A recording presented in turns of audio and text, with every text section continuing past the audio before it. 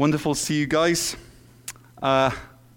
Welcome to Cornerstone. Hopefully if you've been coming here for any length of time, then you know that our goal is to know Jesus as we allow the spotlight of his word to shine on us. It's also to grow in Jesus through the power of the Holy Spirit. And it's to show Jesus to others in obedience to Jesus' command to us that we should go and make disciples of all nations. So if you are a Christian, then your life is all about knowing Jesus, growing in Jesus, and showing him to others. Wendy once preached in a small village in Madagascar. And after the service, she floated away on a canoe, on a dugout canoe, with a load of fruit, namely bananas. Why the bananas? Because the local church wanted to communicate to her their appreciation for her preaching, for her speaking to them. But at Cornerstone, if we have a preacher, we don't give them, or we have a visiting preacher, we don't tend to give them thank you fruit. Instead, we give them what's known as an honorarium, a check to say thank you. We give them money. That's how our society tends to work or operate. We don't live in a country where we exchange goods for services. Yes, it happens sometimes, but not usually. Instead, we exchange money for services. You know, can you imagine going up to your hairstylist and after your haircut is done, you hand over a live chicken? But if you want highlights, it's going to cost you a goat. Or what would happen if you left, say, Cell Phone Warehouse with your new cell phone while the shop assistants on the floor were left counting the fresh cut lumber that you'd paid for your phone with?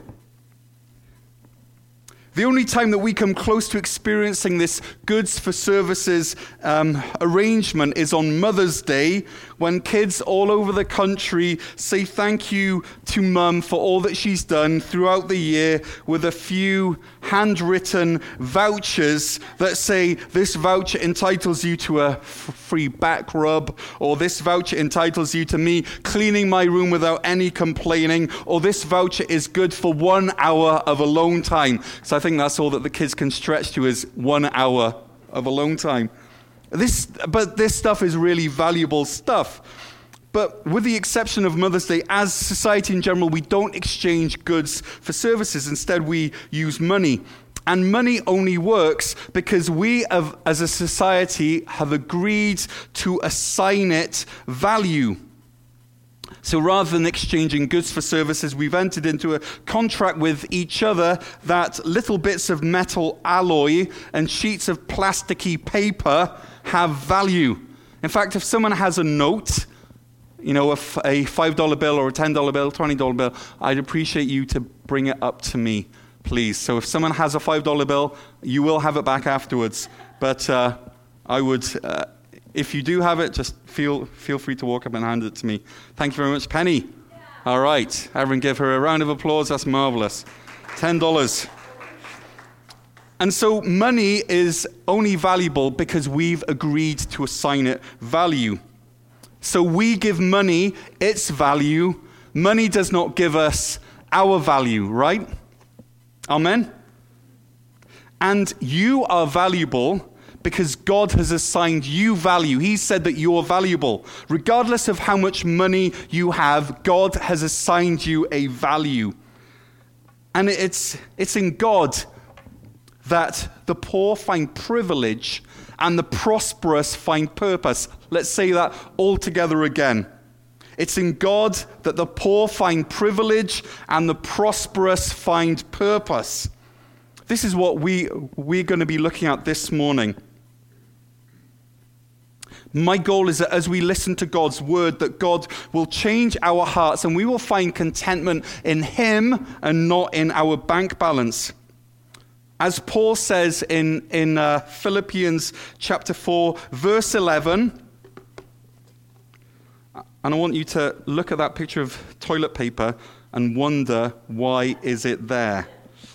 But as Paul says in Philippians chapter 4, verse 11, I have learnt to be content whatever the circumstances. I know what it is to be in need, and I know what it is to have plenty. I've learnt the secret of being content in any and every situation, whether well-fed or hungry, whether living in plenty or in want. I can do all this through who? Through him who gives me strength. In God's kingdom, the poor find privilege and the prosperous find purpose. So how does God view money? Can we say that God values money? Does God care about the stock exchange? Do exchange rates keep God awake at night? Does he roll from side to side, wondering if there's going to be enough, to go round? Is he going to run out? And of course the answer is no. In some ways, I think that God views money like we view toilet paper, loo roll.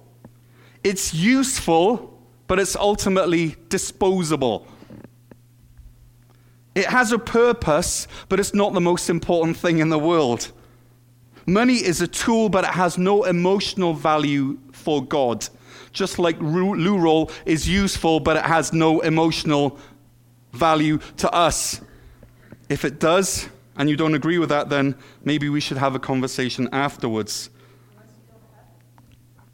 We're going to get to that. Love it. And it's important to us that loo roll is used right. And it's important to God that we use money in the right way as well. Because with loo roll, you can use too much, which in the case of which then leads to flooding and the need of a plunger. One of my childhood memories is of my grandpa saying to me, "Listen, Daniel, you're using too much toilet paper."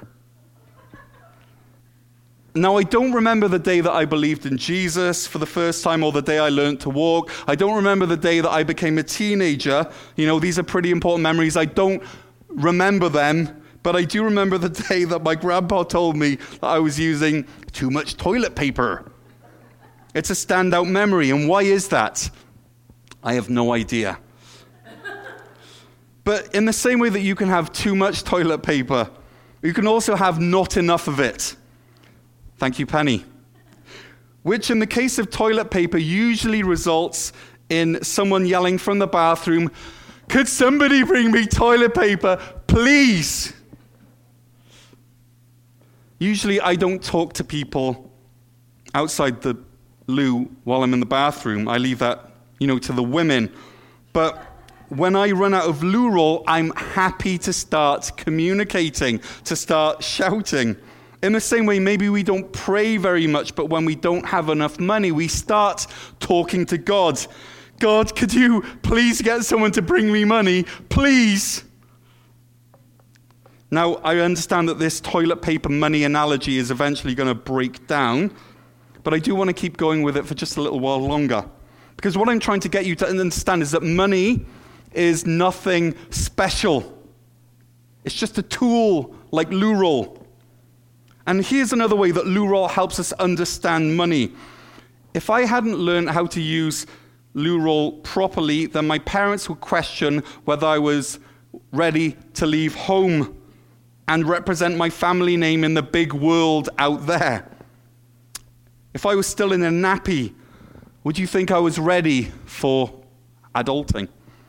Similarly, our attitude towards money gives God and ourselves an insight into our spiritual maturity level. Are we ready to represent our Father God in the big world out there, carrying the family name? Some of us have a very childish view of money. We're not ready to leave home yet. Remember that money doesn't matter to God. I don't think he cares about it at all. But he cares very, very, very, very passionately about how much money matters to us, how we handle money. And so I think that the biggest use that God has for money is as a litmus test or as a heart test. It's a way for him to figure out how much our heart is in line with his. For where your treasure is, there your heart will be also. Matthew 6:21. Let me say this simply. Whether you have a lot of money or little money, it doesn't matter. But what does matter categorically is how much room money takes up in your mind and in your life. Is God on the throne or is money on the throne? Are you serving God or are you serving money? Because you cannot do both. No one can serve two masters. Either you will hate the one and love the other, or you will be devoted to the one and you will despise the other. You cannot serve both God and money. Matthew 6, verse 24. Because serving money is like serving toilet paper. It's stupid. It's senseless. Money is a tool, but we treat it like a tyrant, like a master, like a god. And so as you're sat here, I don't know how much money you have in your wallet or in your bank account. And so some of you are like, honey, do I go for the leather interior on the Mercedes? Or do we go for the faux leather interior and be good stewards of God's money? Okay, that's some of you. And others of you are thinking, how the heck am I going to pay next month's rent?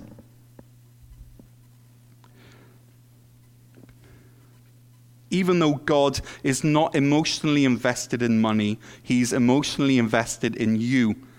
And that's why Jesus died on the cross, because he cares about you. That's why Jesus threw himself on the grenade that was meant for you, because he loves you. Just read Matthew chapter 6, verse 19 and onwards, and you will see this. So God knows and cares about what is on your mind and heart. He's concerned with what preoccupies you, and that includes money. Because money for us represents security and safety and hope and home. All of this is wrapped up in this little plasticky paper thing. Money's only valuable because it's a physical representation of your goals in life, right? Short-term and long-term goals. Maybe that goal is simply putting food on the table over the next week, or perhaps it's saving for your vacation next year. Maybe your goal is to fix that broken window at home, or perhaps that goal is to plan for your retirement. Money helps you reach your goals. But here's the thing, is that God also has goals for your life, and he has goals for this world. And so God's goal for you and for this world is summed up in Revelation chapter 7, verse 9. This is God's goal for you. If you have a Bible, please turn there. Revelation chapter 7, verse 9.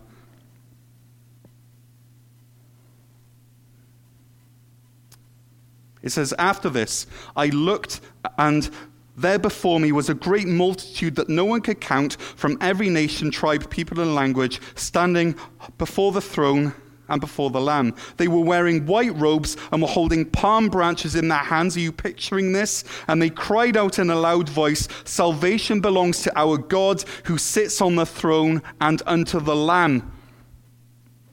This is God's goal. And because God operates in a world where money has value, money is needed to achieve this goal.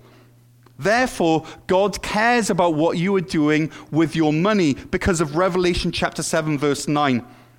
Because either you are helping him build his kingdom of Revelation 7 verse 9, which will last forever, or you are building your own silly little kingdom that in 5, 10, 20, 30, 50 years' time will no longer exist.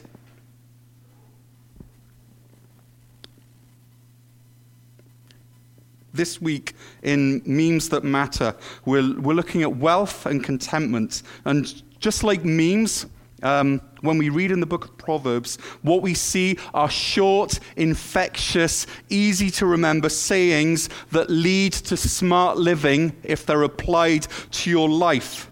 But unlike memes, these proverbs have the potential, if they take root in our lives, to transform how we live.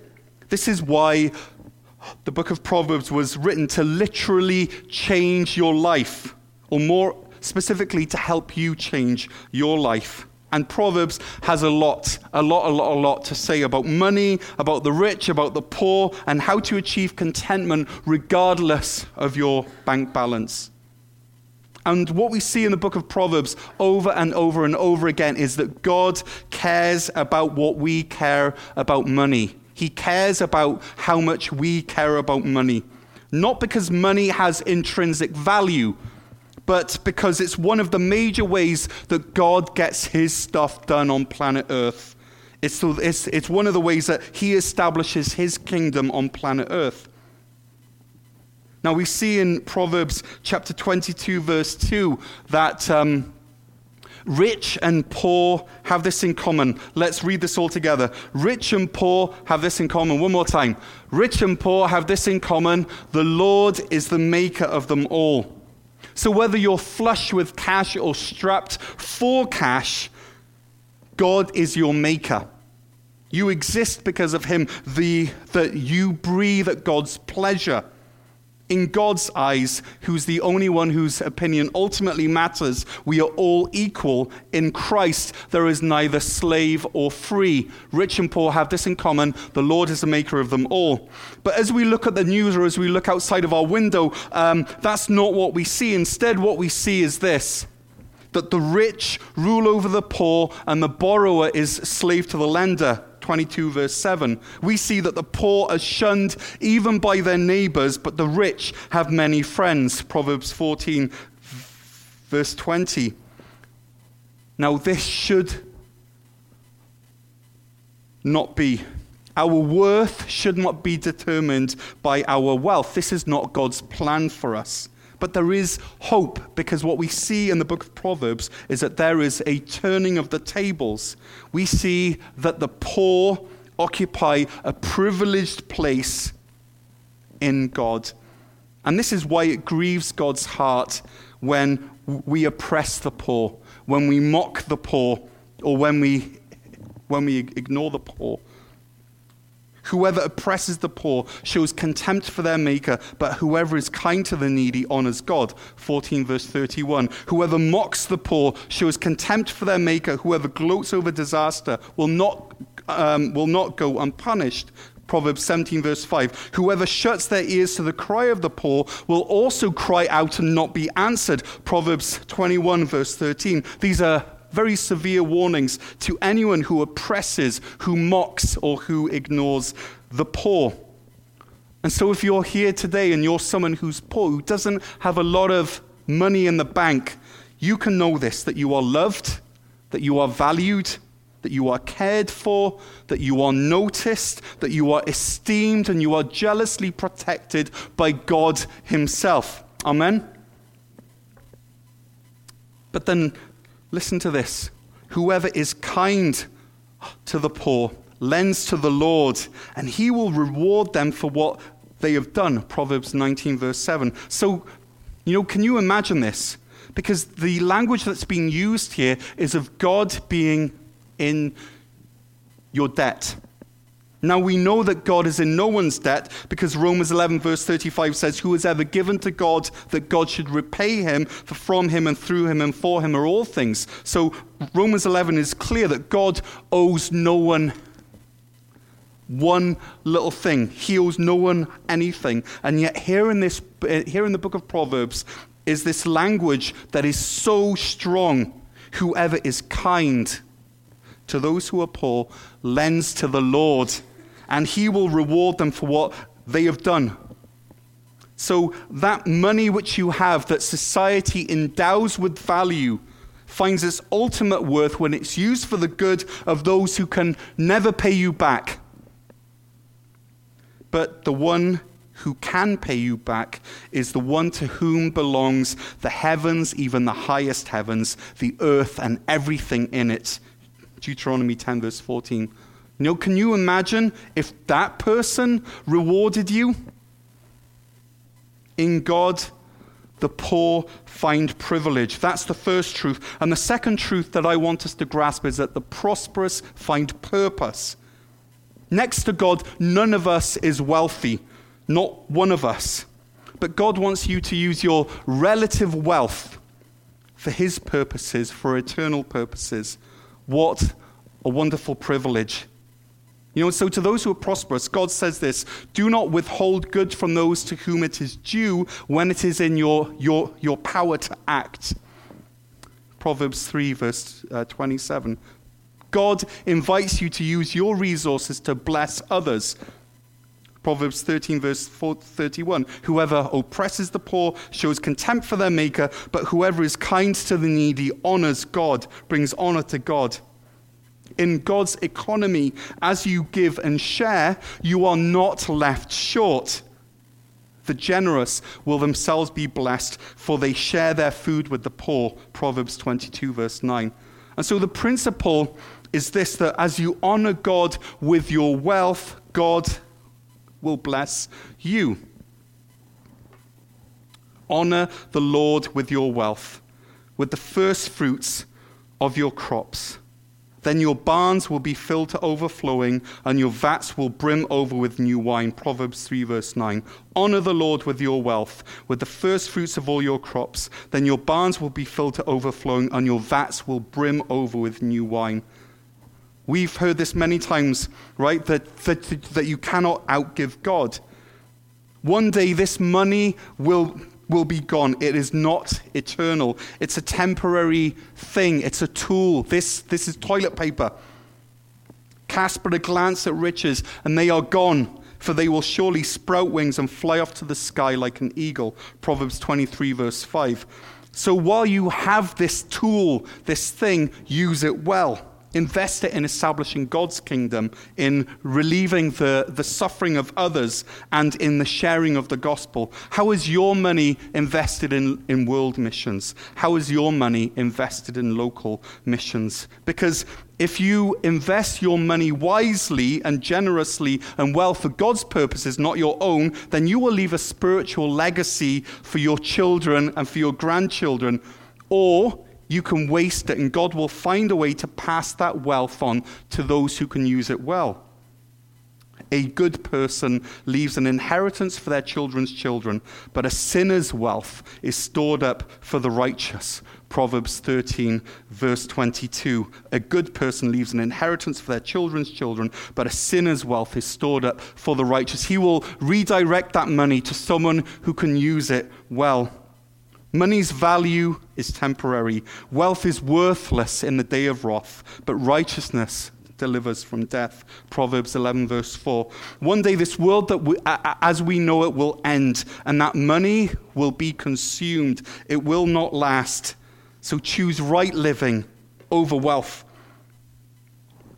This man, C.T. Studd, was born in 1860 into wealth. He was an expert cricket player, and he was a captain at Eton College, which is the college many, many years later, a couple of hundred years later, where William and Harry went. And after a profound salvation moment, C.T. left England and a promising and a lucrative future so that he could go to China and reach those who'd never heard of Jesus. While he was in China, he turned 25 years old, which was when he was set to receive a large sum of money as per his father's will. This was his inheritance. But reading the Bible and praying led C.T. to give everything over to Christ. Now, after China, C.T. went to India, and then he went on to Africa. He now had no money to his name at all, not a cent. Now, when challenged with opposition, with people who were questioning him, C.T. said this: "Gentlemen, God has called me to go, and I will go. I will blaze the trail, though my grave may only become a stepping stone that younger men may follow."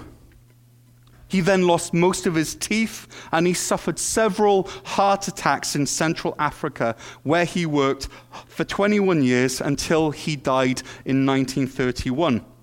Now, most of us here would think that he's some sort of a well-meaning fool, but Why I say all this to you, why I explain to you a bit of CT's life, is because I want you to hear this life that lies behind these next words, which I will read to you. This man who had human wealth and he gave it up for something that he could never lose. This is what CT said. He said, only one life, a brief few years, each with its burdens, hopes, and fears. Hands up if you've ever had any burdens, hopes, and fears in this short life, right? That's everyone. Each with its days I must fulfill, living for self or in his will. Only one life, 'twill soon be past. Only what's done for Christ will last. And C.T. Studd understood this. I shared about how on Mother's Day we try to show our appreciation for all that Mum has done throughout the year, and we do it by giving her a voucher for a back rub or an evening to watch her own movie without interruption, something like that. But how does that voucher for a free back rub come anywhere near in value to a year of cleaning, washing, ironing, feeding, shopping, renovating, painting, working, caring, hockey mumming, loving, driving, and kissing of knee scrapes? How does that come anywhere close?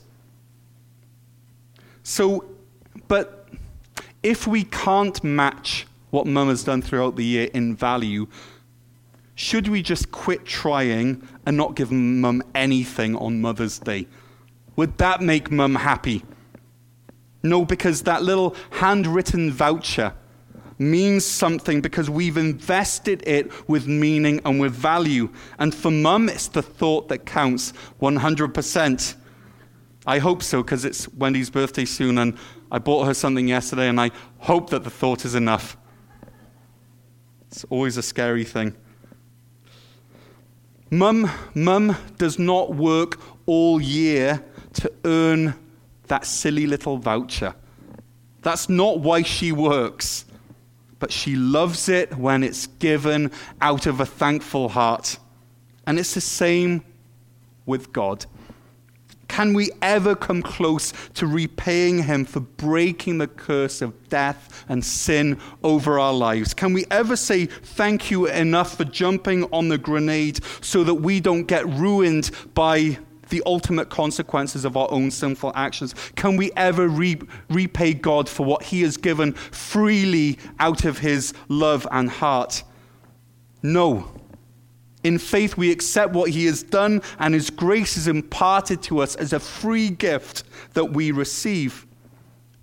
And yet, once your heart has been changed, once you've known God as your Father, once you're part of his family, once you have the Holy Spirit living inside of you, once you know the freedom from the control of sin, once you know the wonderful blessing of a clear conscience, once you know the wonderful contentment of being loved just for who you are, once you know the privilege and purpose of life in God, then the rest of the Christian life is giving God little vouchers just to say thank you.